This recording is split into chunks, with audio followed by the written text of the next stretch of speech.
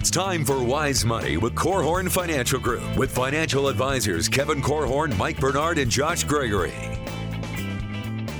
Welcome to another episode of the Wise Money Show with Korhorn Financial Group, where every week we're helping you take your next wise step in your financial life. Thanks for being here, friends. My name is Mike Bernard. I'm your host. I'm also one of the certified financial planners on the program. And with me, as always, in the KFG studios, my business partners and fellow CFPs, Kevin Korhorn and Josh Gregory. Which financial rules of thumb are worth following, and which ones should you just break?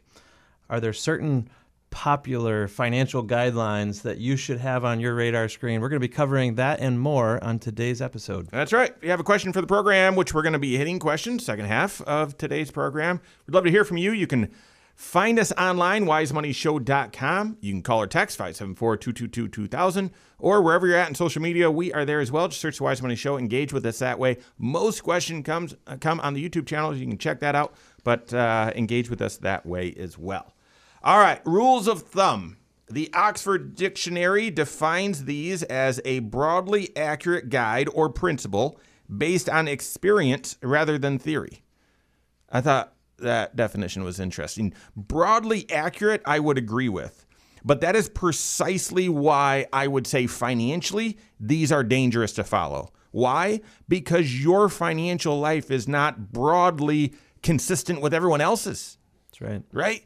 And so, how to approach your diet and other things, rules of thumb can help with that. But your financial situation, even though your neighbor, let's say, you live in the same neighborhood, you might think, financially probably pretty similar. You have no idea. You have no idea. Everyone's financial situation is extremely unique to them. So let's talk through some of the most popular rules of thumb, and I'm going to get these guys their hot take. I'm gun shy because every time we talk about rules of thumb, Kevin makes a joke about how our rule of thumb is that we don't like rules of thumb. And I don't know which ones we're allowed to cite and which ones we shouldn't. Yeah, well, let's break the rules, not the thumbs. Oh, okay. Oh my gosh. You ever broken your thumb? It's the first bone I broke in my body. I was rollerblading as a hockey player. I was rollerblading. My parents just decided that it was okay for me to get rollerblades. And the first time I had them on, I fell and planted my hand, broke my thumb. Nice. And I avoided telling them for a day because I was so scared. But they only took the rollerblades away. Okay, rules of thumb. All right, I'm just going to randomly pick some. Okay, we'll just go through it. Yep. Let's start with some of the most popular ones. Start with, should you save 10% towards retirement? That is sort of the rule of thumb. Save 10% for retirement. What do you guys think? I don't know if I've ever run into anyone who doesn't need to save at least that amount, but is 10% the amount? I say absolutely not. To me, this is one where I more commonly hear 15% save for retirement. Yeah. And even that, again, it's 15%. Maybe if you're going to start day one of your career and you're going to keep on saving all throughout. But how many people fit the mold just perfectly? No, a few people do. Yeah. Instead, it needs to be a calculated amount that is uniquely tailored to you. What amount do you need to achieve your goal? Because your goal is different than everybody else. You may be starting later on your savings. You might want to retire sooner. You might have other circumstances like other dependents that are going to be with you into retirement, maybe a child with special needs or something. But every single story is unique, and because of that, your path towards retirement should be unique. Your savings amount should be based on your plan, not someone else's. So can I fix it? Because I agree with everything you're saying. Yeah, how would you fix it? I would say start saving 15% towards retirement from your very first paycheck. Because on your very first paycheck, assuming you didn't get your first job at age 50, then it's about building the right habits. And I by the time you show up at your CFP's office and you're crunching the numbers on retirement, if you've started from day one at 15%, you'll be able to recalibrate from there. Yeah. But if you start at zero, I mean, that's my concern with the save 10% towards retirement or save 15%. The folks that start late and like, all right, well, I guess I need to start saving this 15% or this 10%. No. Like, you needed to do that when you were 21. Yep. Yeah. If your financial advisor's job is to help you build the financial house of your dreams. It just works better if we all show up on the construction site with some resources already there. The building materials are already starting to accumulate, and starting out 15% early on in your career is absolutely a fantastic way to get a jump start on a long goal. Yeah. Yeah, so if I'm going to be the contrarian, I'm going to say don't plan, because 95% of Warren Buffett's wealth came after he was 65. So, okay, just kidding. Hey, come on now. Yeah. This is a show about financial planning. And for financial planning, for sure, I like to take a rule of thumb if it's 10% and say, well, if that's the standard pace, I don't want to be on the standard pace. But I also, the thing that would help me think through this is I need to think in terms of what's the required sacrifice today in order for me to get what I want tomorrow. So just go to the marshmallow test, right? Google that on YouTube. So can I say, I don't want to eat a marshmallow right now because I'm going to get 2 in 5 minutes. And all the little kids eat the marshmallow for the most part. Yeah, see, I would, and I don't want to get into the semantics here, but I would first look at what you're going to get. What the win is. And that allows you to sacrifice today. Sure. Who's just into sacrificing for nothing? Not me, but sacrificing for something that I want in the future. Oh, that's for sure. What about saving 3 to 6 months into your emergency fund? That's a rule of thumb. Your emergency fund should be 3 to 6 months of your income. Most people think Should be living expenses. But is that a good rule of thumb? Sure. I think it's a great rule of thumb, and I would say you could save even more. Here's a little phenomenon that happens. Once you save money and you're a cash buyer, I would just declare, some of these rules of thumb, I would make your personal constitution or your family constitution, hey, we are net savers. We're saving a considerable amount of money. Emergency fund, hey, we're going to have at least 3, if not 6 months of living expenses in the form of an online money market account that we can tap. What happens when you do that is your appetite for using other people's money to buy stuff tends to shrink. And I would say, well, to the extent that you can shrink that or even kill it and say, hey, the constitution that we live by, we're cash buyers. How do we buy a car? We make payments to ourselves. Once we've made enough payments to ourselves and got enough dough, we go and buy a car. Yeah, I love that. I really like this rule of thumb as well. It's probably the one that I cite the most.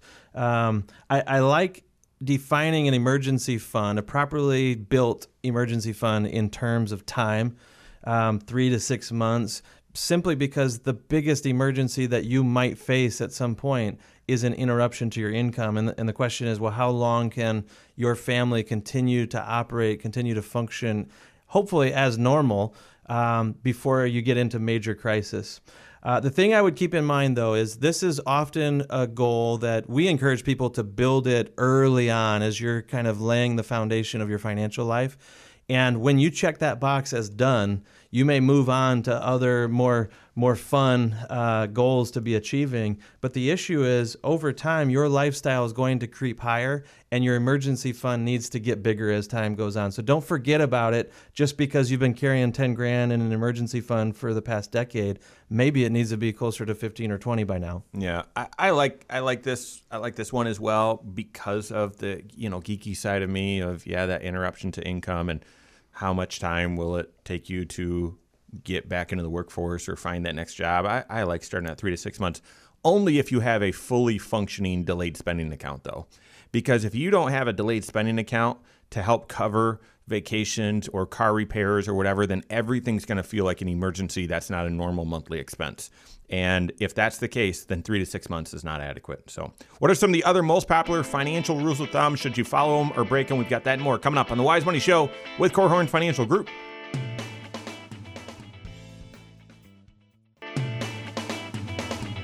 This is Wise Money with Korhorn Financial Group. Which financial rules of thumbs are gospel? Which ones should you follow? Which ones should you say, no way? It's definitely not one that you'd want to apply. We're helping you with that right now. This is the Wise Money Show with Korhorn Financial Group. Thanks for being here. My name is Mike Bernard. Here with me in the KFG studios, Kevin Corhorn and Josh Gregory. Stay up to date on all Wise Money content. Find us online, wisemoneyshow.com, and then all over social media, wherever you're at, we are there as well. All right, so we've hit saving 10% towards retirement. Nah, we changed that one. 3 to 6 months in the emergency fund, yes, but make sure you've got a 3 bank account system that's working. What about this one? There's just tons of budgeting rules of thumb out there. The 50-30-20 rule, 50% of your take home towards necessity, 30% on lifestyle, 20% on financial goals. No, I don't like it. It doesn't account for the future lifestyle or the future necessities, the delayed spending account. No, I don't like it. Yeah. I like the idea of you need to just target 10, 15, 20% towards saving. I like that, but I don't like this actual rule. So I have some, maybe an alternative that I've been kind of kicking around here and trying to test a little bit. I would call it the 10, 20, 30, 40 approach.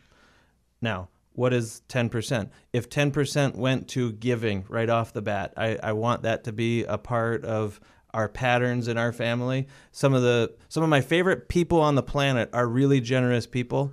And if I want to be like them, I need to be a giver. I need to be in the habit of that. 20% then, if that went to goal achievement, that could be saving for retirement. It could be trying to help your kids with college. Maybe you early on are using some of those goal achievement dollars to accelerate debt payment or build up that emergency fund, whatever it is. This is your firepower to go achieve goals. 30%, what if that was the maximum towards debt reduction? Love that. Right? So you got to put some sort of governor on how much debt you're willing to accept into your life. And be ready for that to go away, because when the debt's all gone, now you've got 30% that can be redirected into these other areas.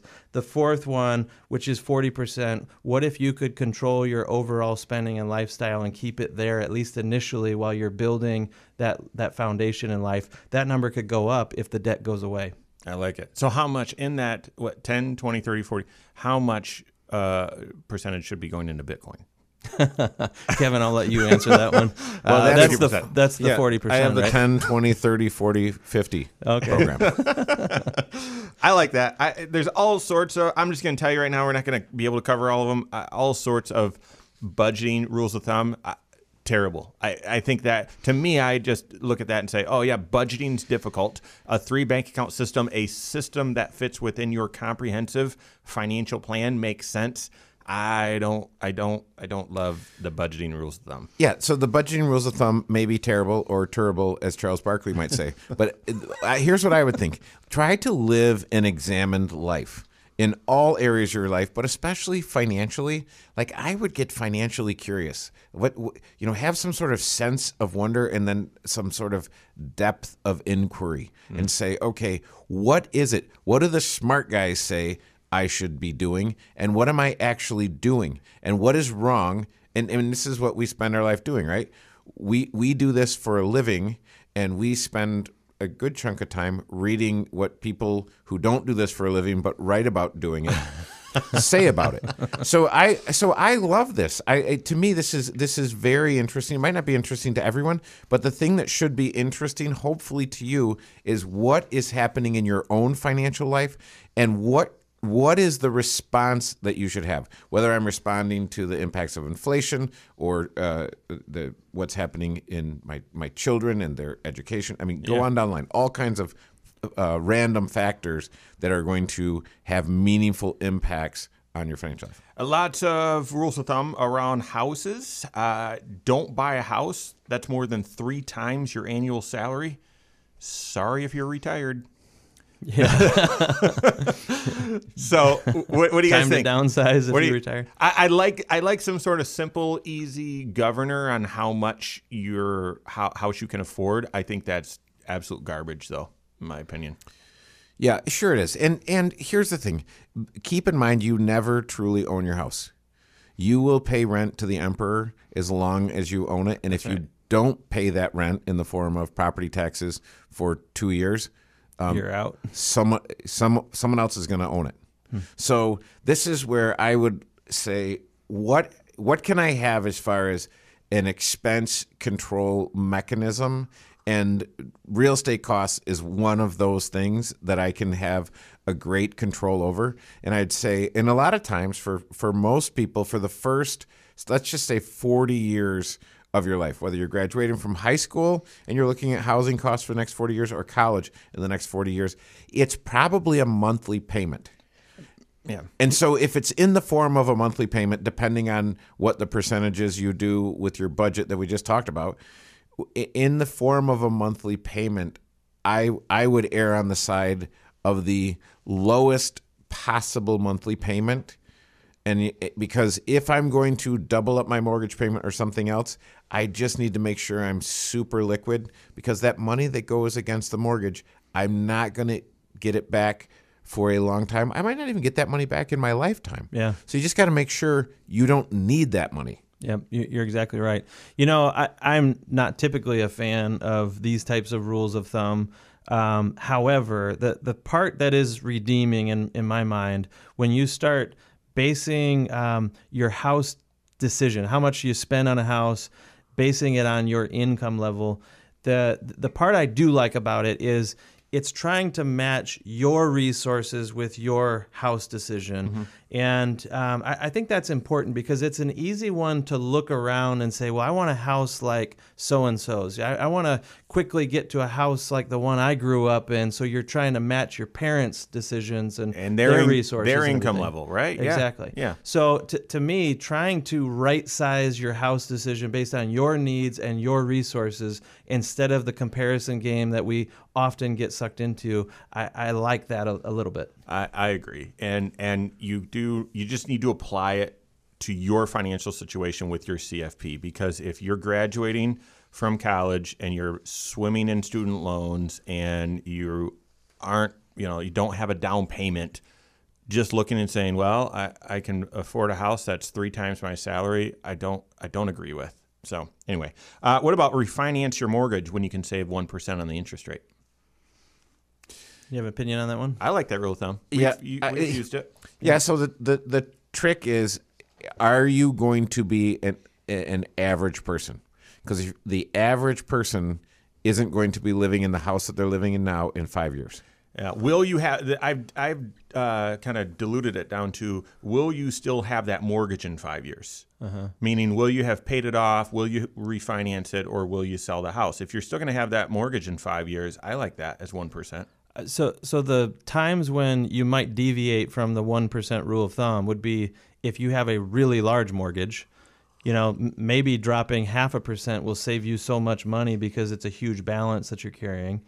Or if you've got a really tiny mortgage, refinancing to reduce your rate by 1% may not pay for itself. So really the full analysis that you have to do with your certified financial planner is figure out, what is it going to cost me to refinance? What are the closing costs and out-of-pocket expenses? And how rapidly will I be able to recoup those because of the interest savings that I'm going to gain? Yeah, that's right.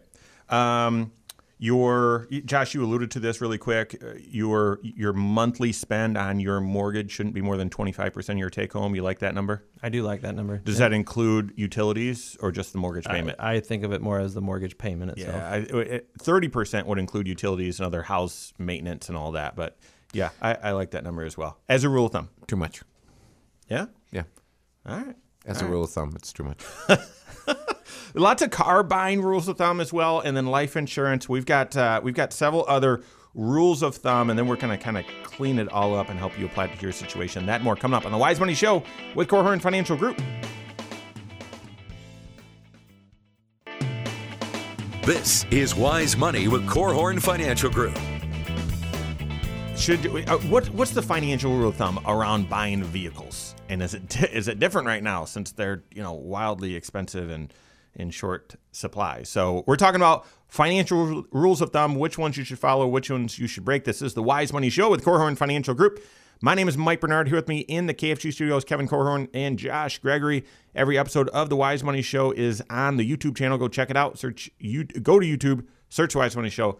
Follow us there. Turn on notifications. Smash the thumbs up button. Leave comments as well. All right. We're talking about rules of thumb, financial rules of thumb, and whether you should follow them or break them. With vehicles, buy a 3-year-old vehicle. That's one. or if you're going to drive the car more than 10 years, you can buy new.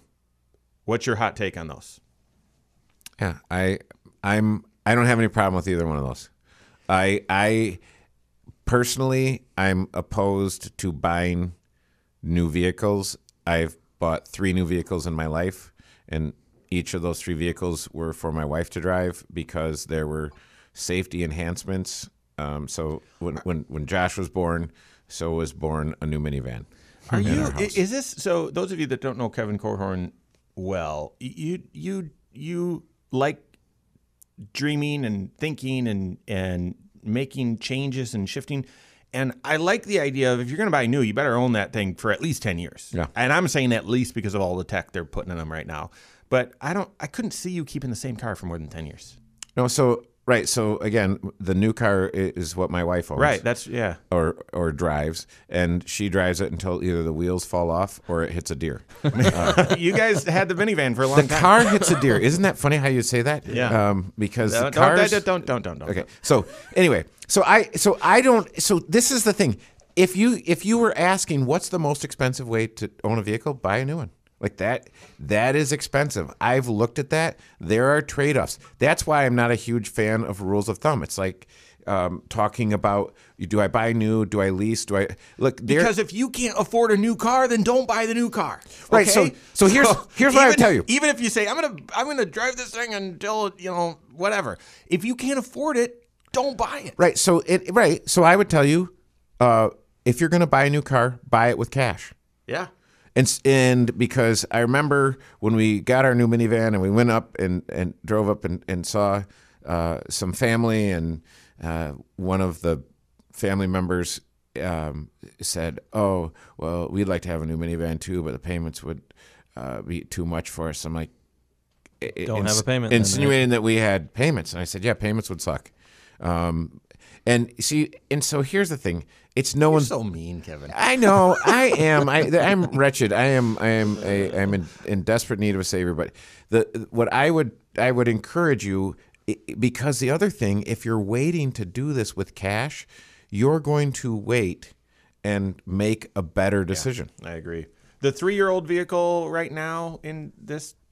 I mean, there's an economic reality happening right now. At least if I take it at face value, what some recent friends have said, they were hunting for a new minivan or a different minivan upgrade, and the used market is just not normal right now. And what they found was the premium that's being charged on a lot of these used vehicles, you're actually better off potentially just going and buying new at this point. Or you might have just an easier time getting that vehicle because you'll have to wait and hunt to get a decent deal. I mean, now is a terrible time to buy a vehicle. So period. Any rules of thumb on vehicles sort of go out the window, pun intended, during this season. Well, I have a rule of thumb about vehicles, and I heard this a long time ago, and it made a lot of sense.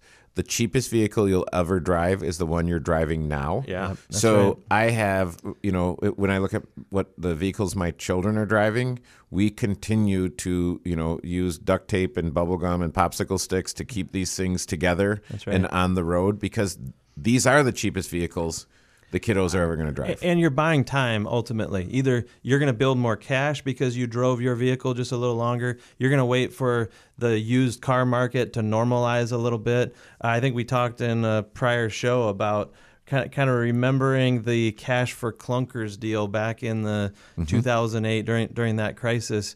That just decimated the entire used car market for a while. We had to wait for inventories to build back up so that prices would come back down to earth. Maybe we're going to need to do that again. So drive that same car you're driving a little longer if you can. Yeah, if you drive that car a little longer until your children are financially independent, not my problem. There you go. So I'm not a car person. So I have to drive a vehicle that I wouldn't mind if it had a ding in it. Like that's a little rule of thumb. Like don't that keeps me grounded and down to earth, because there are some cars I look and it's like, oh, that is sweet. Yeah. And then if I bought that thing, I would be absolutely freaked out if anything ever happened to Guarding it at night. No. So okay. Life insurance. Buy term, invest the difference. Good rule of thumb. I like that one. What's the difference? The difference is that no one ever invests the No difference. one That's the calculates problem, it. yep. No one calculates it and invests the difference, which is why a long time ago when the math made sense, or at least in my view, I did a return on premium. So I've got a couple term policies in place. One of them is a return on premium because I thought, well, I'm not going to invest this difference. It's $300 extra a year. It's not. I'm not going to invest an extra $300 a year. That's not going to move the needle. But if I do this, I calculated, I'd get all of the money back. It was approximately a 5% rate of return. I'm like, all right, let's do that. So, yeah, I love it in theory. I don't see it happen in practice. But here's the reality. I mean, most people are not saving enough for retirement or their long-term goals, right? And so one way that you can free up resources to nudge yourself in the right direction is to not overspend on life insurance. And that doesn't mean skinny down the amount of death benefit that you have and just hope that you never die. No, you can have the right amount of life insurance, and it can be affordable if you're buying term life insurance and essentially just protecting the most important years instead of protecting your entire lifetime. Yeah. Do you really need life insurance when you're 85 years old? You might say, well, of course I do, because that's when I'm more likely to die. Well, that's also when you should have the resources to make dying affordable, if that makes any sense at all. So, and this is the last Cheapest death I ever had. This is the last one I have on my list. So if you guys have other rules of thumb that we haven't hit yet, that's feel free to share them. But you need life insurance that's equal to 7 times your annual salary. I cannot stand this one. This might be the worst. 8 times? This might be the worst rule of thumb on the list. Has no connection. You need a life insurance needs analysis. Right. Yeah. Because, and I'll just quickly say it. This suggests that near the end of your career, your salary is the highest, and near the end of your career, then you need the most life insurance, and that makes 0 sense. It's inverse. Yep, exactly. So, any rules of thumb that I missed, guys? Give me your next best. We got just a couple minutes. We often talk about when someone is trying to get out of debt. We'll talk about a debt snowball approach and saying, hey, if you can start with the smallest balance and get that thing wiped out and make your way up the food chain as far as size of accounts that you're paying off, that is probably the most successful approach. Yeah. The most economically beneficial is to pay off the highest interest rate debt first. Either one is a win. The point is you're focused on it, you have a plan, and you're pursuing the plan. Yeah, I think of a couple investing rules of thumb. One is that the stock market averages 10% over time. Most investors, according to the Dalbar study, and that's been around since I started in this business, if the stock market, the S&P 500 does 10%, the average investor does south of 4%. Mm-hmm. And so you say, well, why does the average investor do that? Because your investments are like soap. The more you handle them, the smaller they get. Mm-hmm. And so you say, all right, well, keep your hands off the soap, doggone it. And that's why I use body wash. And have a plan. And then the other, if you okay, Mike, go ahead. All right, so we're going to pick back up on that cliffhanger from Kevin, and then got questions from fans of the show. That and more coming up on the Wise Money Show with Korhorn Financial Group.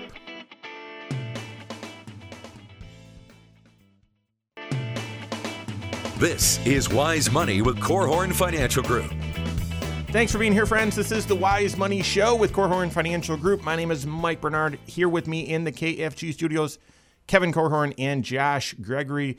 Every episode of the Wise Money Show is on podcast. Wherever you listen, make sure you check us out. Just search the Wise Money Show, follow us, or subscribe to it, whatever you need to do, and rate the show and leave some comments there. We appreciate that.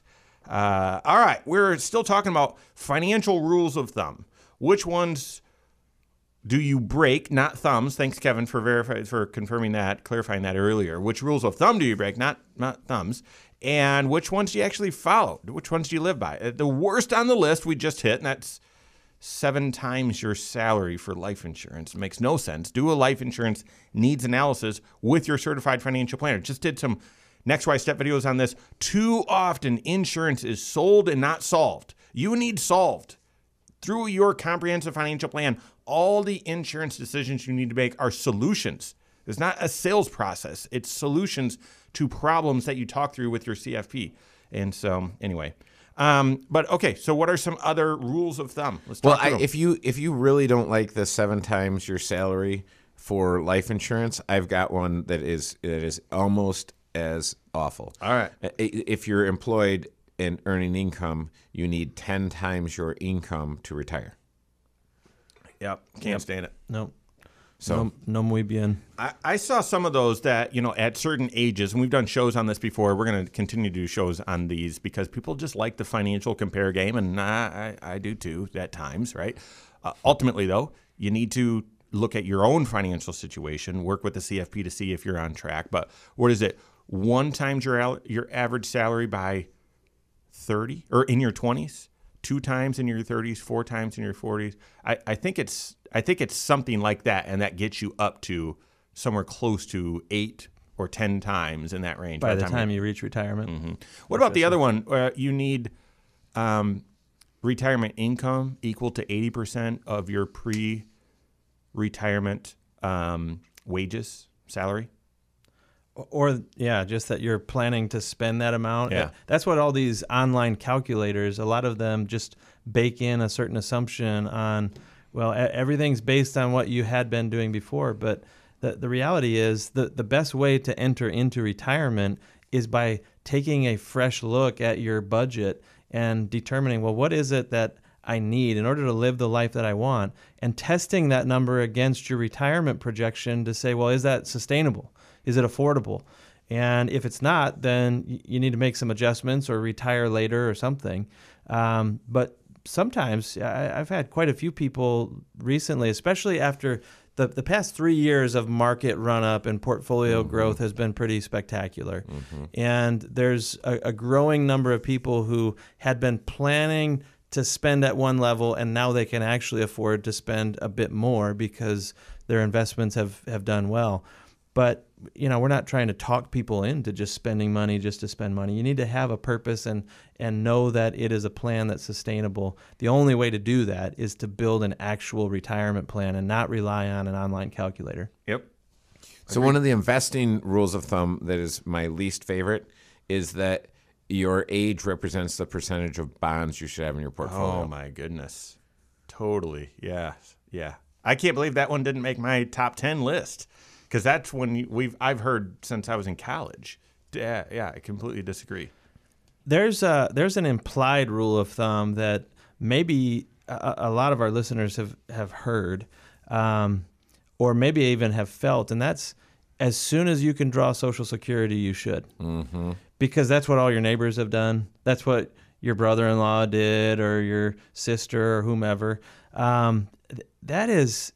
Unfortunately, it's a surefire way to, first of all, limit how much Social Security you're going to get during your lifetime, but it's a drag upon your own financial plan ultimately. If you can't maximize the dollars that you're going to get out of Social Security and go against the herd, because the herd is pointed in the wrong direction on Social Security, you need to calculate, what is the best approach for you individually that's consistent with your plan, and not just do what your coworker who retired a few months before you did.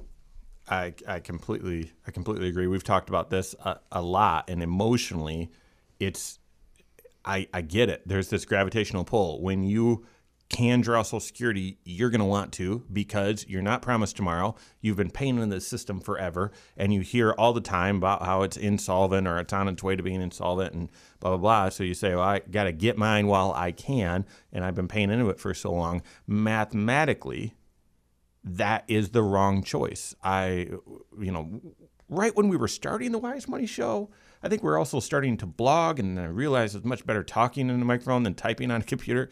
Took way less time. But one of my first blogs was Oedipus and Social Security. And, the story of Oedipus, don't read it around your children, but guy hears a prophecy and escapes, runs, because I'm not doing that, and runs right into fulfilling the prophecy. And I think the same happens with Social Security. People are like, I better get mine while I can. And so they draw as soon as possible, and it kind of guarantees that they draw the least amount out of Social Security that they possibly could. That's right. So anyway. What about this one? should your Roth IRA be the last place that you tap into retirement resources? Of all the accounts that you march into retirement holding on to, which ones should you draw from first? Which ones should you postpone? A lot of people would say, let that Roth IRA grow as long as possible because it's growing tax-free. And then someday when you're drawing it out, or you leave it behind to your kids or grandkids, you have maximized the number of years that it's growing in a completely tax-free environment. What do you guys say about that? Yeah, completely agree. Yeah. It's got to be based on your own financial situation, because if for some reason you need to draw money out in a unique year where you're going to get walloped on tax, maybe you could talk me into drawing a little bit out of Roth, maybe. But otherwise, yeah, I'd defer that thing. So I have a couple implicit rules of thumb. These are rules of thumb that are observationally, if that's even a word, I've seen happen in real life, and I'm like, well, somewhere out there, someone's got a rule of thumb that they're talking to people about, because this is a pattern that happens over and over and over again, and it could be so much better. So one of the implicit rules of thumb is hire a financial planner 6 months before you retire. So what would you guys say to that, you smart fellows? The first thing that brings to mind is an old cartoon. Have you guys know this exactly cartoon? Where you're going, yeah. It's so good, and it's this guy sitting in an office across the table from another guy and says, "All right, I haven't saved a dime, and I'm retiring tomorrow. There's your chance to be a legend." That's right. I think that is just fantastic. So yeah, if you've been preparing all that time, I'm still going to say you will have missed out on opportunities. Kevin, remember meeting with an individual, an influencer in the community, fantastic guy, and came and started a relationship. Actually had a life insurance salesman as a financial advisor for a long time, and then came in and met with us, right, and not about the time of retirement, but later in life. And we said, oh yeah, well, why don't you have a Roth IRA? Oh, because I can't contribute to one. Yeah, you can. So even if you're prepared to retire and you come see someone 6 months before, I can just almost assure you, you'll also realize you've been missing out on certain opportunities. Yeah, and I think that relationship with a firm, because you say, I want a relationship with a person. Well, people, some people last, not everyone lasts. So I would have a relationship with a firm that's actually a business, not just a good job for somebody. And so have a relationship with a firm that has certified financial planners that will be able to live hopefully as long as you do. And I would say get started early, because you say the tricky thing is, this paradox is that I don't have the money to hire a financial planner.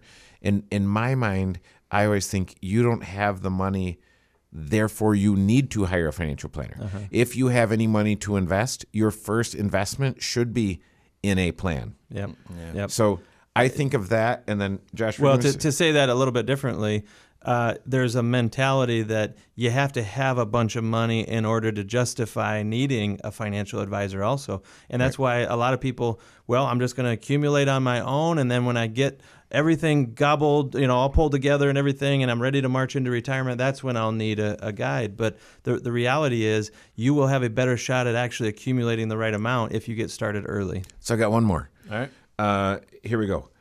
This is the implicit rule. My kids will have the skills, financial skills necessary to manage what I'm leaving them. Because we've worked with many, many folks that have had kind of outsized results in their financial lives, extraordinary results. And so when we talk to them and say, okay, Joshua, if you have a net worth of $20 million and you have 2 kids, are each of your children at this point ready to manage $10 million? And they look and like, what are you talking about? Like, not even close. I'm like, it's okay.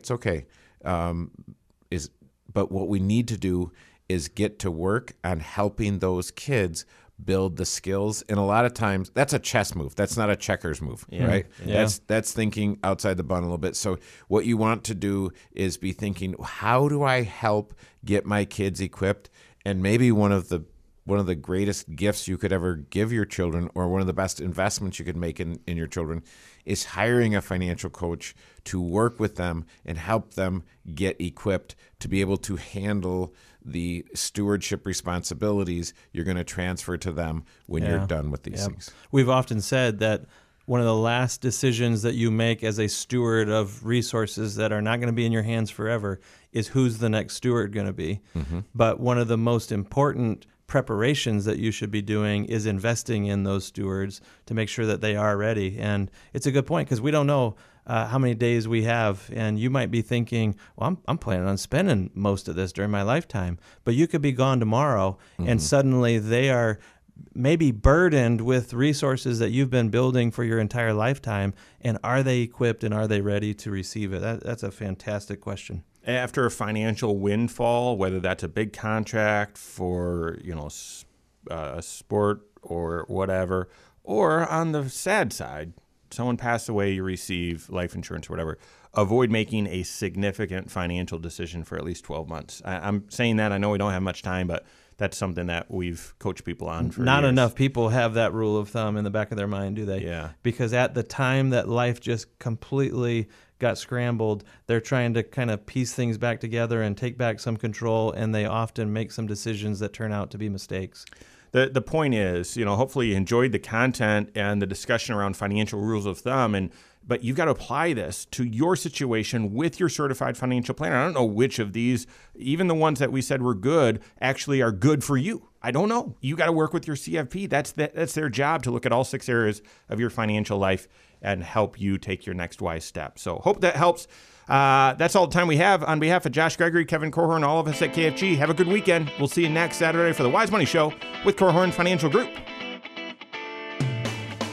Securities offered through Silver Oak Securities, member FINRA/SIPC. Advisory services offered through KFG Wealth Management, LLC. Doing business as Korhorn Financial Group. KFG Wealth Management, LLC and Silver Oak Securities Incorporated companies are unaffiliated.